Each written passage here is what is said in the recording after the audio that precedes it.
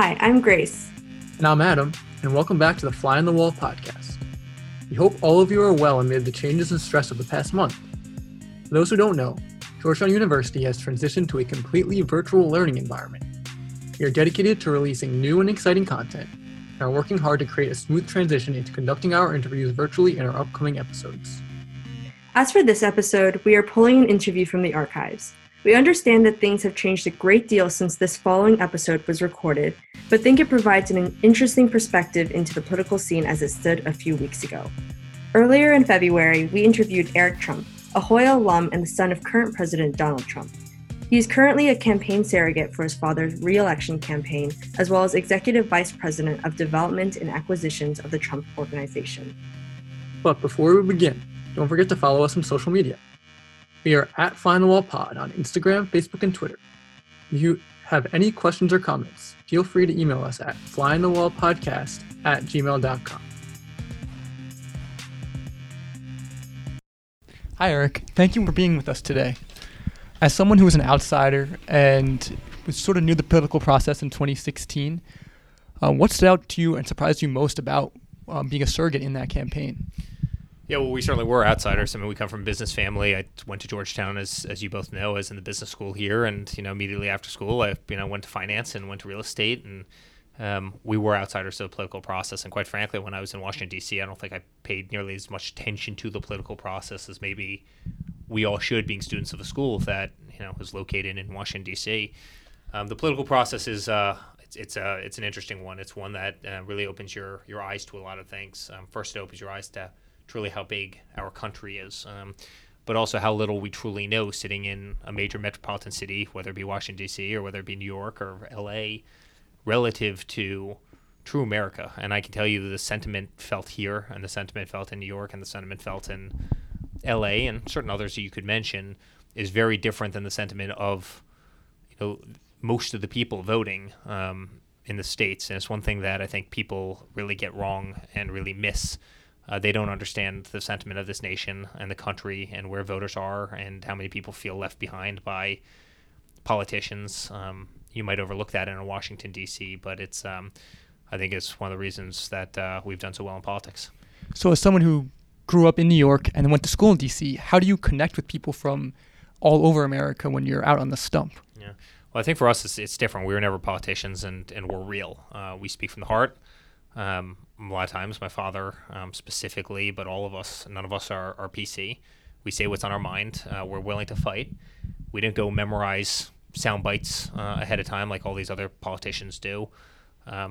Most of the politicians in this country are just full of, I can't say it on the air, but they're full of nonsense. And I think that's what kind of separates us from them.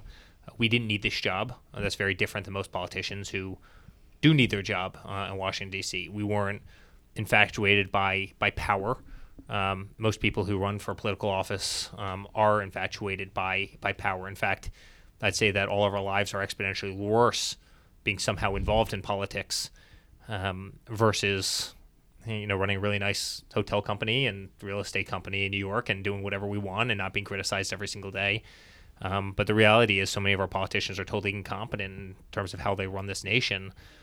We saw the results over several administrations. I'm not going to make this about Republicans or Democrats, but our country was not doing well, and now our country has never done better by every metric, by every quantifiable metric, and I'm proud of that. So I think a lot of it was being real. I think a lot of it was not being, kind of cagey, traditional politicians and doing it very differently than they all did in the past. So going along those lines, and you obviously had to really build up a campaign from the start. And so can you talk us through what that process was like and really what went into the behind-the-scenes work? Well, to say the least, we wung it. I mean, we didn't know what we were doing. I remember going to the Iowa caucuses. I was telling the story to somebody before, but I went to the Iowa caucuses, and I looked at one of our campaign staff members who was in the car with me on the way there, and I was going to go speak at these massive caucuses. And I go, guys, could you tell me what exactly is a caucus? And you're going to go into a room, and you're going to have exactly 5 minutes to speak, and your other campaigns are going to get a chance to speak, and then people are going to vote for effectively who they like the most among all of you. And I'm sitting there saying that this is very different than a process I know in New York, where you walk into a library, you check a box and you leave. And I remember that day we got there, and I spoke to 4 of the biggest gyms you've ever seen. They each probably had 1,000 people in them, and right after me was one of Ted Cruz's campaign manager or something, communications director, and a couple of candidates were also at my caucus location, and I think that was our intro into politics. And we didn't have a ground team. We didn't have anybody that believed in us. I remember getting a call one night late at night, and somebody said, hey, there's some controversy going on. Megyn Kelly wants to have the campaign address it. You're in New York, right? And I'm like, yeah. Will you go on and talk about X, Y, and Z, whatever the subject was at the time? I go, I know nothing about that subject. It's all right. Go on there and you'll figure it out. And that was literally probably our entire campaign. I mean, we did figure it out. We got very, very good at it. We built a campaign machine, the likes of which no one's ever seen. With the RNC, we built a data machine, the likes of which no one's ever seen. But it was very, very organic for us. We didn't know this world. We didn't get this world. I'll give you another quick example. I mean, we were getting schooled in terms of delegates. We were winning. My father was winning all the states, but all of Ted Cruz was getting so many of the delegates. We didn't understand the delegate game until we got to Louisiana, and then all of a sudden, as soon as we figured it out, we started calling each of them and we started playing the game, and it wasn't even close at that point. But sometimes in life you have to figure it out. Sometimes the consultants and the political pundits and all the people who want to make a fortune off of every campaign, they don't know the answers either. And using a little bit of common sense actually gives you probably an advantage over these paid phony operatives. What's the hardest lesson you've learned while being on the campaign trail? Well, listen, you better have thick skin, and you better be willing to work hard. Don't get offended by anything. Keep to your convictions and your beliefs. Politics is a brutal game. You see it every single day on TV. If you study it, it's a tough world. It's and you will get criticized and you will get ostracized in different ways, and you have to have a shield up, and you have to be able to fight, and you can't let things bother you. Just going on that, politics, especially in the last few years, has been seen as relatively brutal and zero-sum, and many people criticize your father for sort of furthering that divisiveness. How, now that your father's president and not running the campaign anymore, how do you reach out to all citizens, not just those who are in your base? Well, listen, I think you do reach out to all citizens. Whether or not all citizens want to be reached out to is maybe a different thing, but you do reach out to all citizens, and the way you reach out to all citizens is you make this country better. Our country was failing under the last administration, like it or not. A lot of smart people at the school, a lot of smart people in the business school. Again, you could sit down with all the mathematical geniuses on this campus, and you could take every, again, quantifiable measure, and there's none that were better in the past than they are right now. We have the best economy in the history of this country right now. Stock markets are at all-time highs. 401ks are up 50% since my father took office. Pension plans are solvent again, whereas they weren't. Consumer confidence is the highest it's ever been. Unemployment's the lowest it's ever been. Our military is rebuilt. We can actually fight. I mean, before my father took office, we were running out of ammo in the military. We were borrowing parts from museum planes to get our fighter jets airborne. Our vets weren't being taken care of. Guys, I could go down the list. I mean, the last administration gave Iran, a country that hates our guts, $150 billion, right? They took that money, they built missiles, and they just launched them at a base a couple weeks ago that we have over in the Middle East. You probably saw that. The incompetence of past administrations, again, I'm not making this Republican or Democrat, but you have a lot of people who weren't fighting. You had China who was ripping us off. You had Mexico that was ripping us off. You had Japan, South Korea that were absolutely ripping us off. All our manufacturing was leaving this country. And you know what? It's very easy to say that those things don't exist until you start doing what I did and go to Iowa and go to Pennsylvania and go to Ohio and go to Wisconsin and Michigan. Drive through small little towns and you see these plants that are closed. Beautiful buildings, meaning if you're a real estate guy like I am, beautiful buildings. Unfortunately, they're boarded up. They've got plywood walls, meaning plywood, on the windows, chain link fences around the parking lots. All the lights are off. The industry had left this country, and with that, it had left so much of this nation behind. People with no jobs, towns that could no longer survive anymore. And I think the way you win people over is you fix those problems. I think that's exactly what my father did. He never ran as, the nice guy. He never ran as the perfectly politically correct guy. No, in fact, he ran as all the opposite things to that. He was almost the antithesis to that. He ran as the guy who was actually going to go in there, promise to do things, and overperform on the things that he promised to do. So you might have people who don't like style That's fine. Everybody has a different style, right? I happen to love this style. I kind of like the aggressive style. But no one can argue that he hasn't been incredibly effective at what he's done. So how did your family's background in business or your own actually influence the way you viewed politics in this country? Well, you know what? I think it made you pessimistic toward politicians, and I think it made you realize how incompetent some of them truly were. I'll give you an example. The educational system in the United States was ranked 30th in the world. I mean, think about that. Ranked 30th in the world. How could the educational system in this country be ranked, 30th in the world? You'd see these various government spending programs where, they were spending, $2,000 on a toilet seat for, some base. They were spending $1,000 on a hammer that you could go to Home Depot and buy for $3. I mean, look how much money he saved on programs, the F-35 program, right? Aircraft carriers just calling up and saying, you know what, you're not going to charge us that much. Guess what? How about this? Lockheed, if you're going to charge us that much, we're just not going to buy from you. We'll just go to Boeing and buy their comparable product, or we'll stay with what we have, et cetera. I mean, he saved billions and billions and billions and billions of dollars. Look how much overseas foreign aid was cut off to countries who were just ripping us blind, right? I mean, look at NATO. America pays roughly 4.1% of NATO's budget, and we have the largest economy in the world, right? So we're paying disproportionately. We're not only are we paying a higher percentage, but we're paying off of a larger, economic number, right? We have larger revenue in this country than others do.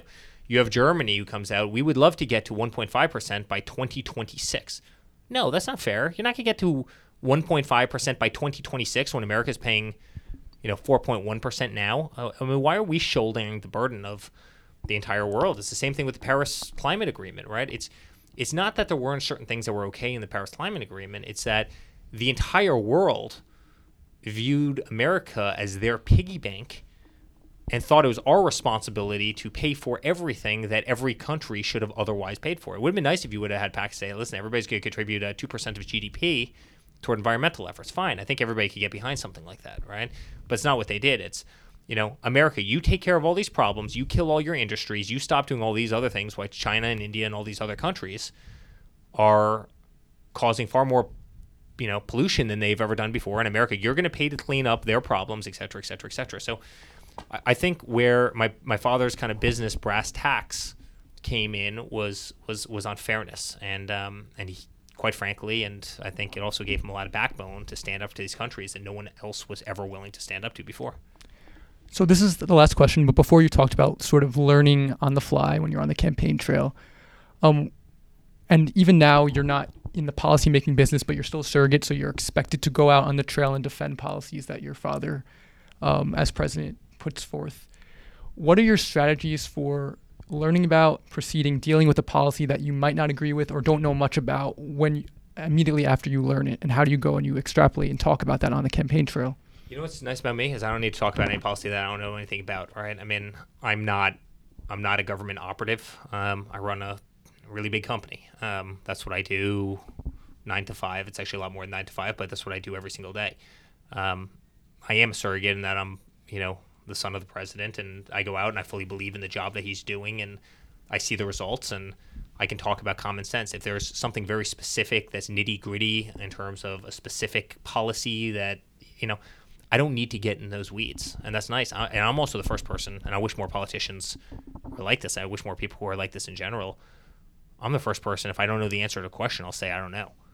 And there's no shame in that. So, listen, from a macro perspective, I think just about every policy my father's put in has been phenomenally successful for this country. And again, the results speak for themselves. Cutting taxes by 20%, I mean, incredibly successful. What he's done with the labor market's incredibly successful. Guys, I look at you, we're probably 20, 21 years old here at Georgetown, and I sat in your same seat 15 years ago. When I came out of school, I came out of Georgetown in 2006, and I mean, anybody could get a job, and you'd go to Wall Street or you'd go anywhere you want, you'd be making a lot of money. And I had friends who were 2 years younger, 3 years younger, and they would come out of school, and guys, they couldn't find a job. They couldn't find a job. Like it or not, I had people calling me every single day, hey, do you know where I can find it, blah, blah, blah. And these are the smartest kids in the country that were meaning at this school, some really intelligent people, and they couldn't find jobs.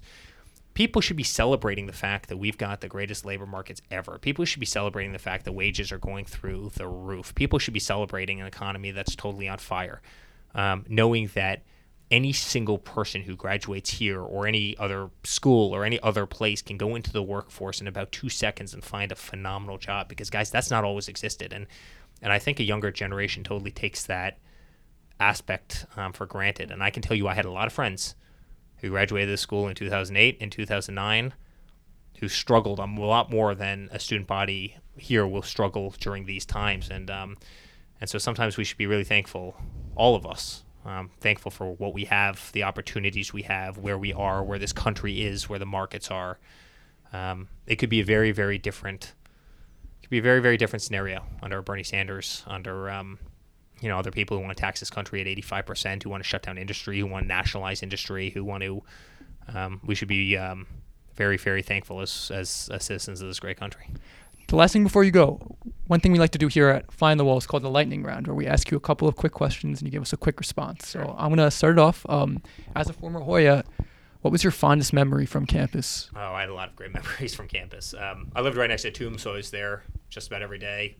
Bowie's was fantastic. I was at Bowie's just about every single day. I had a lot of great professors I loved here. I was in the B frat. I don't know if it still exists here. Probably got shut down, but it was a phenomenal group of guys and girls actually, and great times. What is the club you wish you had been a part of but never joined on campus? None. I had enough fun on campus. I did really well as a student, but I had enough fun on campus. I have zero regrets about college. And the last one, question we have is, who do you think will win the Democratic nomination for president? Well, it depends. I think Bernie has the momentum. It really depends on how much money factors into an election, right? I mean, you have Bloomberg, who's got zero personality, zero charisma, zero energy, but the guy's willing to spend $2 billion on it. Does that outweigh somebody who's got charisma and that's got momentum?